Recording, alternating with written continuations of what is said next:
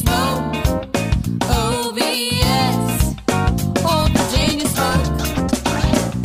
Old Virginia. This podcast is brought to you by the Kansas City Barbecue Store, the official provider of barbecue supplies to listeners of Pitmaster. And you don't want to miss out on this discount from the Kansas City Barbecue Store. From smokers and fuel to rubs and sauces, the Kansas City Barbecue Store has everything and anything you could possibly want. Make the Kansas City Barbecue Store your one-stop shop for all your outdoor cooking needs. As a listener of the OVS Pitmaster podcast, you can get 10% off of your order this spring by using the code PITPOD, P-I-T-P-O-D, all caps, for online orders at www.thekansascitybarbecuestore.com. This podcast is brought to you by BarbecueData.com. BarbecueData.com is your one-stop shop for all of your barbecue competition data. Historical data, calls, wins, placements, everything under one roof. It's a great way not only to track yourself in the standings, but also to track how you improve your scores from year to year. Listeners of this podcast can receive 20% off of a new subscription to BarbecueData.com with the code PITPOD. That's one word, all capital letters, P-I-T-P-O-D, PITPOD. So check your team scores, check on others, and do it all on BarbecueData.com. Welcome to another edition of Pitmaster, an Old Virginia Smoke podcast. My name is Luke Darnell, host of this podcast, and I have with me today the CEO of KCBS, Rod Gray. How are you today? I'm good, Luke. I guess I'm happy to be here. We're gonna cover a serious topic, and I need to be serious. Absolutely. And you've had a busy few weeks, huh? You'd think it would slow down, but no, it's been pretty busy ever since the American Royal Open. But I think we see some light at the end of the tunnel. Not that I'm trying to rush it out of the way. Just there's so much to handle here. Absolutely. Well, let's dive into it. So what happened at the American Royal Open contest? So for the Open, we had some tabulation issues that resulted in awards being delayed, and ultimately the results that were read on stage ended up being different than the results we published on the website about 1 p.m. Central Time the next day, which immediately caused concern to not only me, but the entire ref team. And that launched an investigation, and we completely audited the contest. And in the end, it turned out that the wrong winners were called and that there were new winners for the American Royal Open.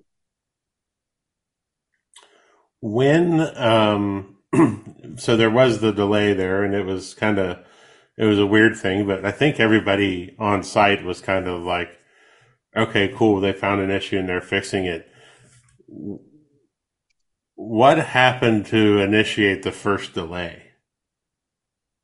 So there's a report out now that Park Road Technologies has created, and we've published on the website, and it's 14 pages, and it goes through a series of things. And my simplest answer would to tell you that things just snowballed, but I don't want to simplify it. I don't want to downgrade it. It was all very serious, but I was not in the tabulation room, but as I understand, there were some zeros showing up in the results.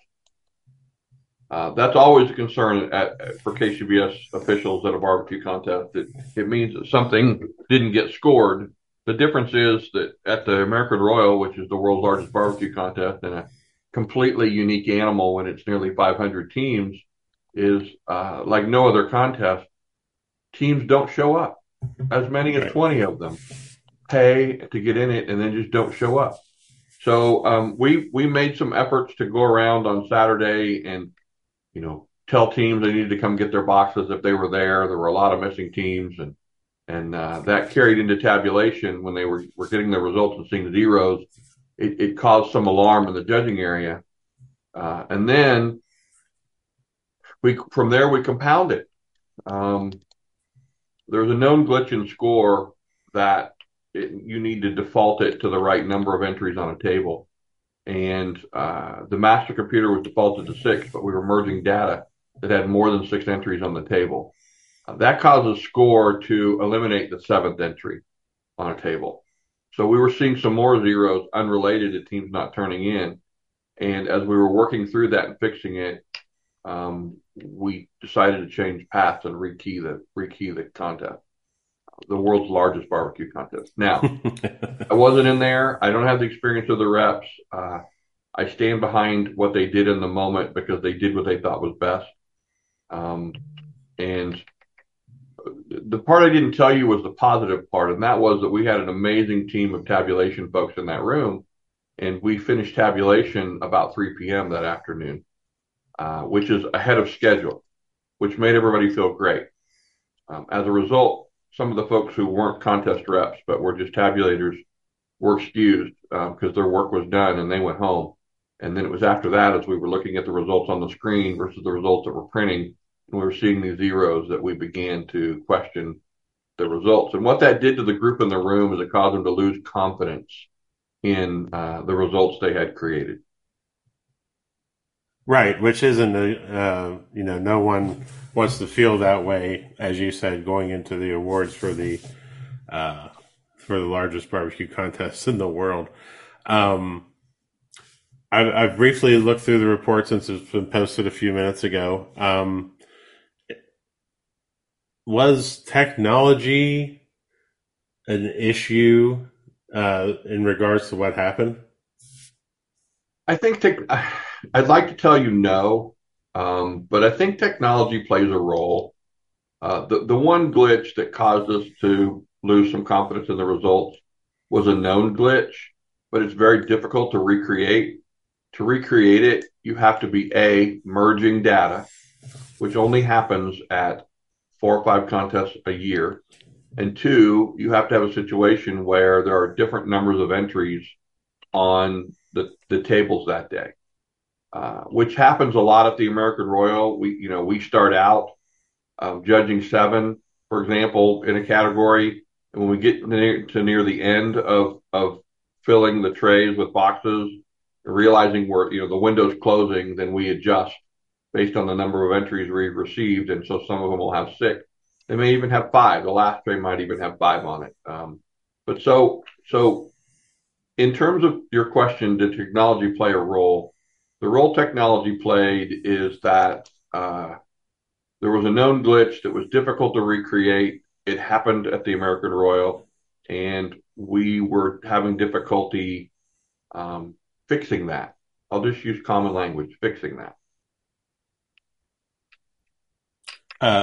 Also, in looking at the report, which I think that the technology company did a really good job of laying out, every instance, and also the organization itself offering up steps, corrective measures, right, to make sure that this doesn't happen again. What do you think are the most important ones of those, of the corrective measures listed in the report?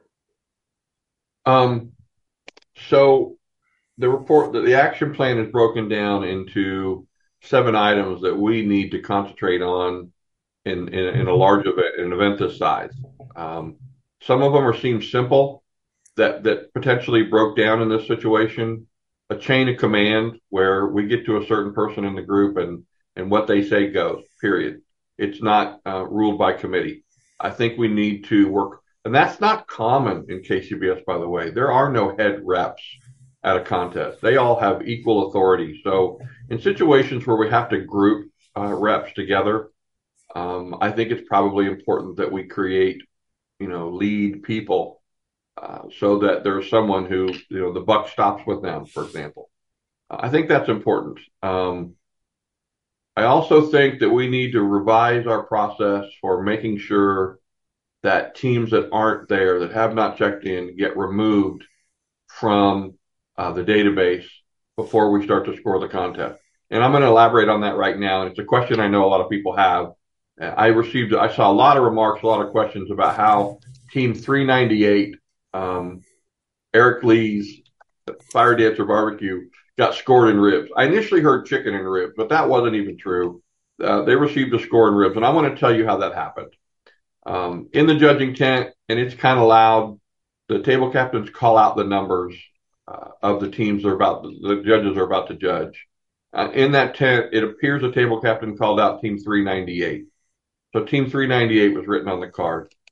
They scored their categories in ribs. The cards are checked. They're not. We don't check that against the boxes. It's never been done. So it goes from the table captain who checks them onto a rep or a representative who checks them. In the case of the Royal, it goes to a table where it gets checked again, and then it goes on into tabulation. No reason to call alarm to Team 398 because we don't have a team list with us. But when it gets into tabulation, they go ahead and tabulate 398 for the rib category. And later they discover that 398 only turned in ribs. But actually, Team 498 is missing a rib score. Now, just to make the plot thicken, that happens to be Machete Boys Barbecue. Absolute coincidence. They catch this error, they correct this error, but in their haste, they do not delete Team 398 out of the system. So let me tell you what's unique about this to happen. One, it's not just that a team didn't show up and got scores. It's that randomly a table captain calls out 398 instead of 498. But the factor is that team had to have entered the American Royal and have a number and be in the system initially. We didn't know Eric wasn't going to show up. So initially we programmed what we were given into the computer. So there was a 398. Coincidentally, a table captain calls 398. The judges write it down. It goes completely through the system. We get into tabulation. We tabulate the results for 398, which happened to already be in the computer. Had it been 399 and there wasn't a team 399, then the computer would have said, "Hey, wait a minute, we don't have this number in the system," and it had been caught then. But that's not how it happened. So it's just this series of events that just pile on top of each other until you get to that end. And then to make it worse, as we're doing the audits, we're focusing on every scorecard we have. We find that card, we see where 398 is crossed out and 498 is written because that's who it's supposed to be. And so all looks good. And when we go to publish the results, Fire Dancer still shows up with the rib score. It's not funny, but I've poured over this so much that it's just, for all those things to line up and happen is nearly unbelievable. Yeah, that's that's kind of the perfect storm of and snowball effect as you mentioned earlier. Yeah. It's and I'm glad that you brought that up. You took one of my questions because Yeah, and since we're on this topic, Luke, so there were things that happened that caused the tabulation teams lose confidence in those results. And then there are things that happened that caused the teams to lose confidence in those results. And I think the two things that most importantly caused teams to lose confidence in the results were the situation I just described with Fire Dancer Barbecue showing up and not being there. But the other one is, and I got several calls about this, asking if tables judged 12 entries in the contest. And they did not. And so I had to dig in to figure out why. Well, the score program has alternate table numbers that it uses. That's why we always see those same table numbers when we go to look at our individual results. It's not the actual table number, it's an alternate table number. The program doesn't have 100 alternate table numbers in it. And so once it uses all of its alternate table numbers, it reuses those alternate table numbers. So you'll see, from my days cooking, you used to see the same numbers all the time. I think it was 320, one of them, I don't remember, but whatever that number is, you could go through the results and it looks like that one table judged 12 entries because score reused that alternate table number. But I think that and this Fire Dancer Barbecue listed as turning ribs, I think that caused teams to lose confidence in the result. Yeah, and wow, I didn't. That's interesting to know about the alternate table numbers. Obviously, in situations like this, hindsight is 2020. Yeah. Looking back on it, what would you have done differently? So that's a great question, and it's easy to talk about what what we've done differently. And I can tell you over the course of the last 3 weeks, month, I have thought of 100 things that I maybe could have done differently. I don't know that matters now. If I were presented with the same situation, I would rely on the people who have the experience, which are the rep, to probably guide me. Realize I've been here 1 year and I have very little experience on the backside of a contest, meaning the side that KCBS now manipulates and runs. So I'm still learning all those things. I think this is the one thing that really I lament. Um, I was at the event until 4 p.m. on Sunday. I left at 4 p.m. I loaded my truck full of all the stuff we had in the check-in area, and I went home, same as I did the year before. At 4:45, I get a text message from a team saying, "What's going on?" And I said, "I don't know what's going on." And they said they've delayed award. And I went, ah. So I reached out to the rep team. I said, "Hey, let me know what's happening." And the response I got was, "Hey, we need about 40 minutes." I'm like, okay. I just thought we were, fine tuning everything.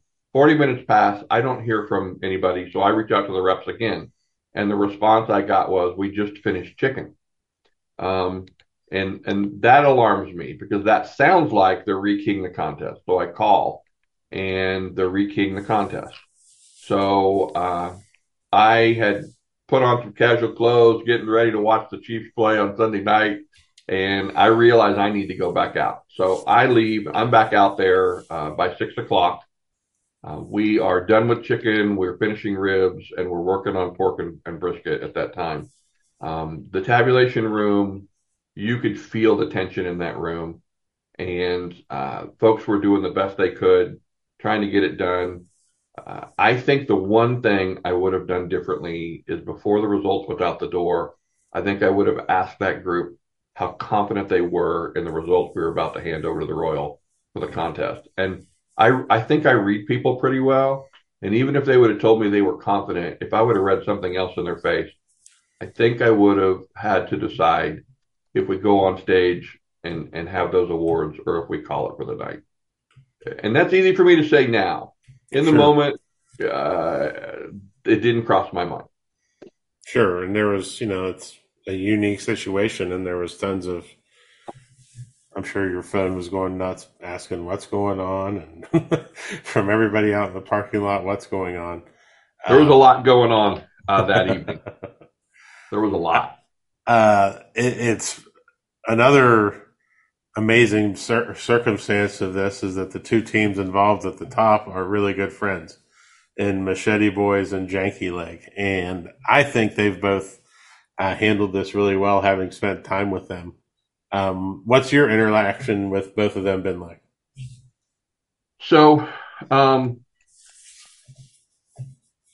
Monday, when the results are published about 1 p.m. and I realize there could be a problem, I reach out to the rep team who's here in town and say, I think we probably need to take a closer look at this event. And we start auditing on Tuesday. And it took 4 people all day to do a complete audit on 2 categories. So meaning we were half done. There were some changes in the scores there. And so driving home, I reached out to Jordan Kirkpatrick and said, I can't tell you what's going to happen here, but I want to tell you that it looks like some things could change. I reached out to David Ellis, same thing. I reached out to Brad Leiniger because Brad had interest in it, and Brad had reached out to me via text along the way. So I personally called all 3 of those people. I said, when I know more, I'll let you know. Wednesday, we finished the other 2 categories. And again, I called those 3 people and I said, okay, I know what's going to happen, but I have to talk to the American Royal first. But I just want you to know that I talked to you last night. I told you I'd call you when I knew. I know I can't tell you. And they were all respectful and professional about it. So the next morning, Thursday morning, I let the American Royal know what had happened. And then it was my job to pick up the phone and call these people. My first call was to David Ellis because he was significantly affected by what had happened. And I want to tell you that I have only met David once or twice, and it's only a handshake. And it was, I think one of them was when he was getting an award at the World Invitational. So I don't know David at all. And in a 10-minute span, my call was only 10 minutes, Luke. In a 10-minute span, of course he was unhappy. Of course he was disappointed. But before that call was over, David was offering to me his help to help make sure this never happens again. How about you've just been kicked in the groin, kicked in the pants, told that you were not the GC, the grand champion of the American Royal Open, and somehow you find it in yourself to offer your help in that call.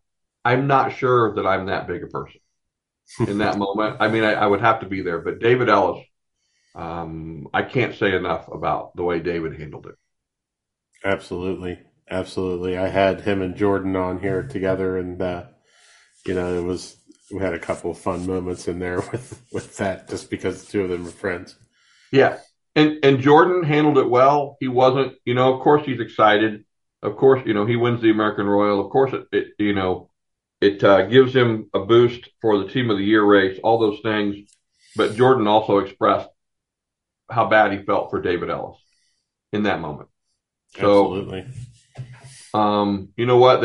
In those moments that I spoke with those people, they made a really difficult job a little bit easier. And, it doesn't change what happened, but the announcement that was made at the Jack about Machete Boys being invited to the Jack next year in Houston, that was tremendous. That was a great moment.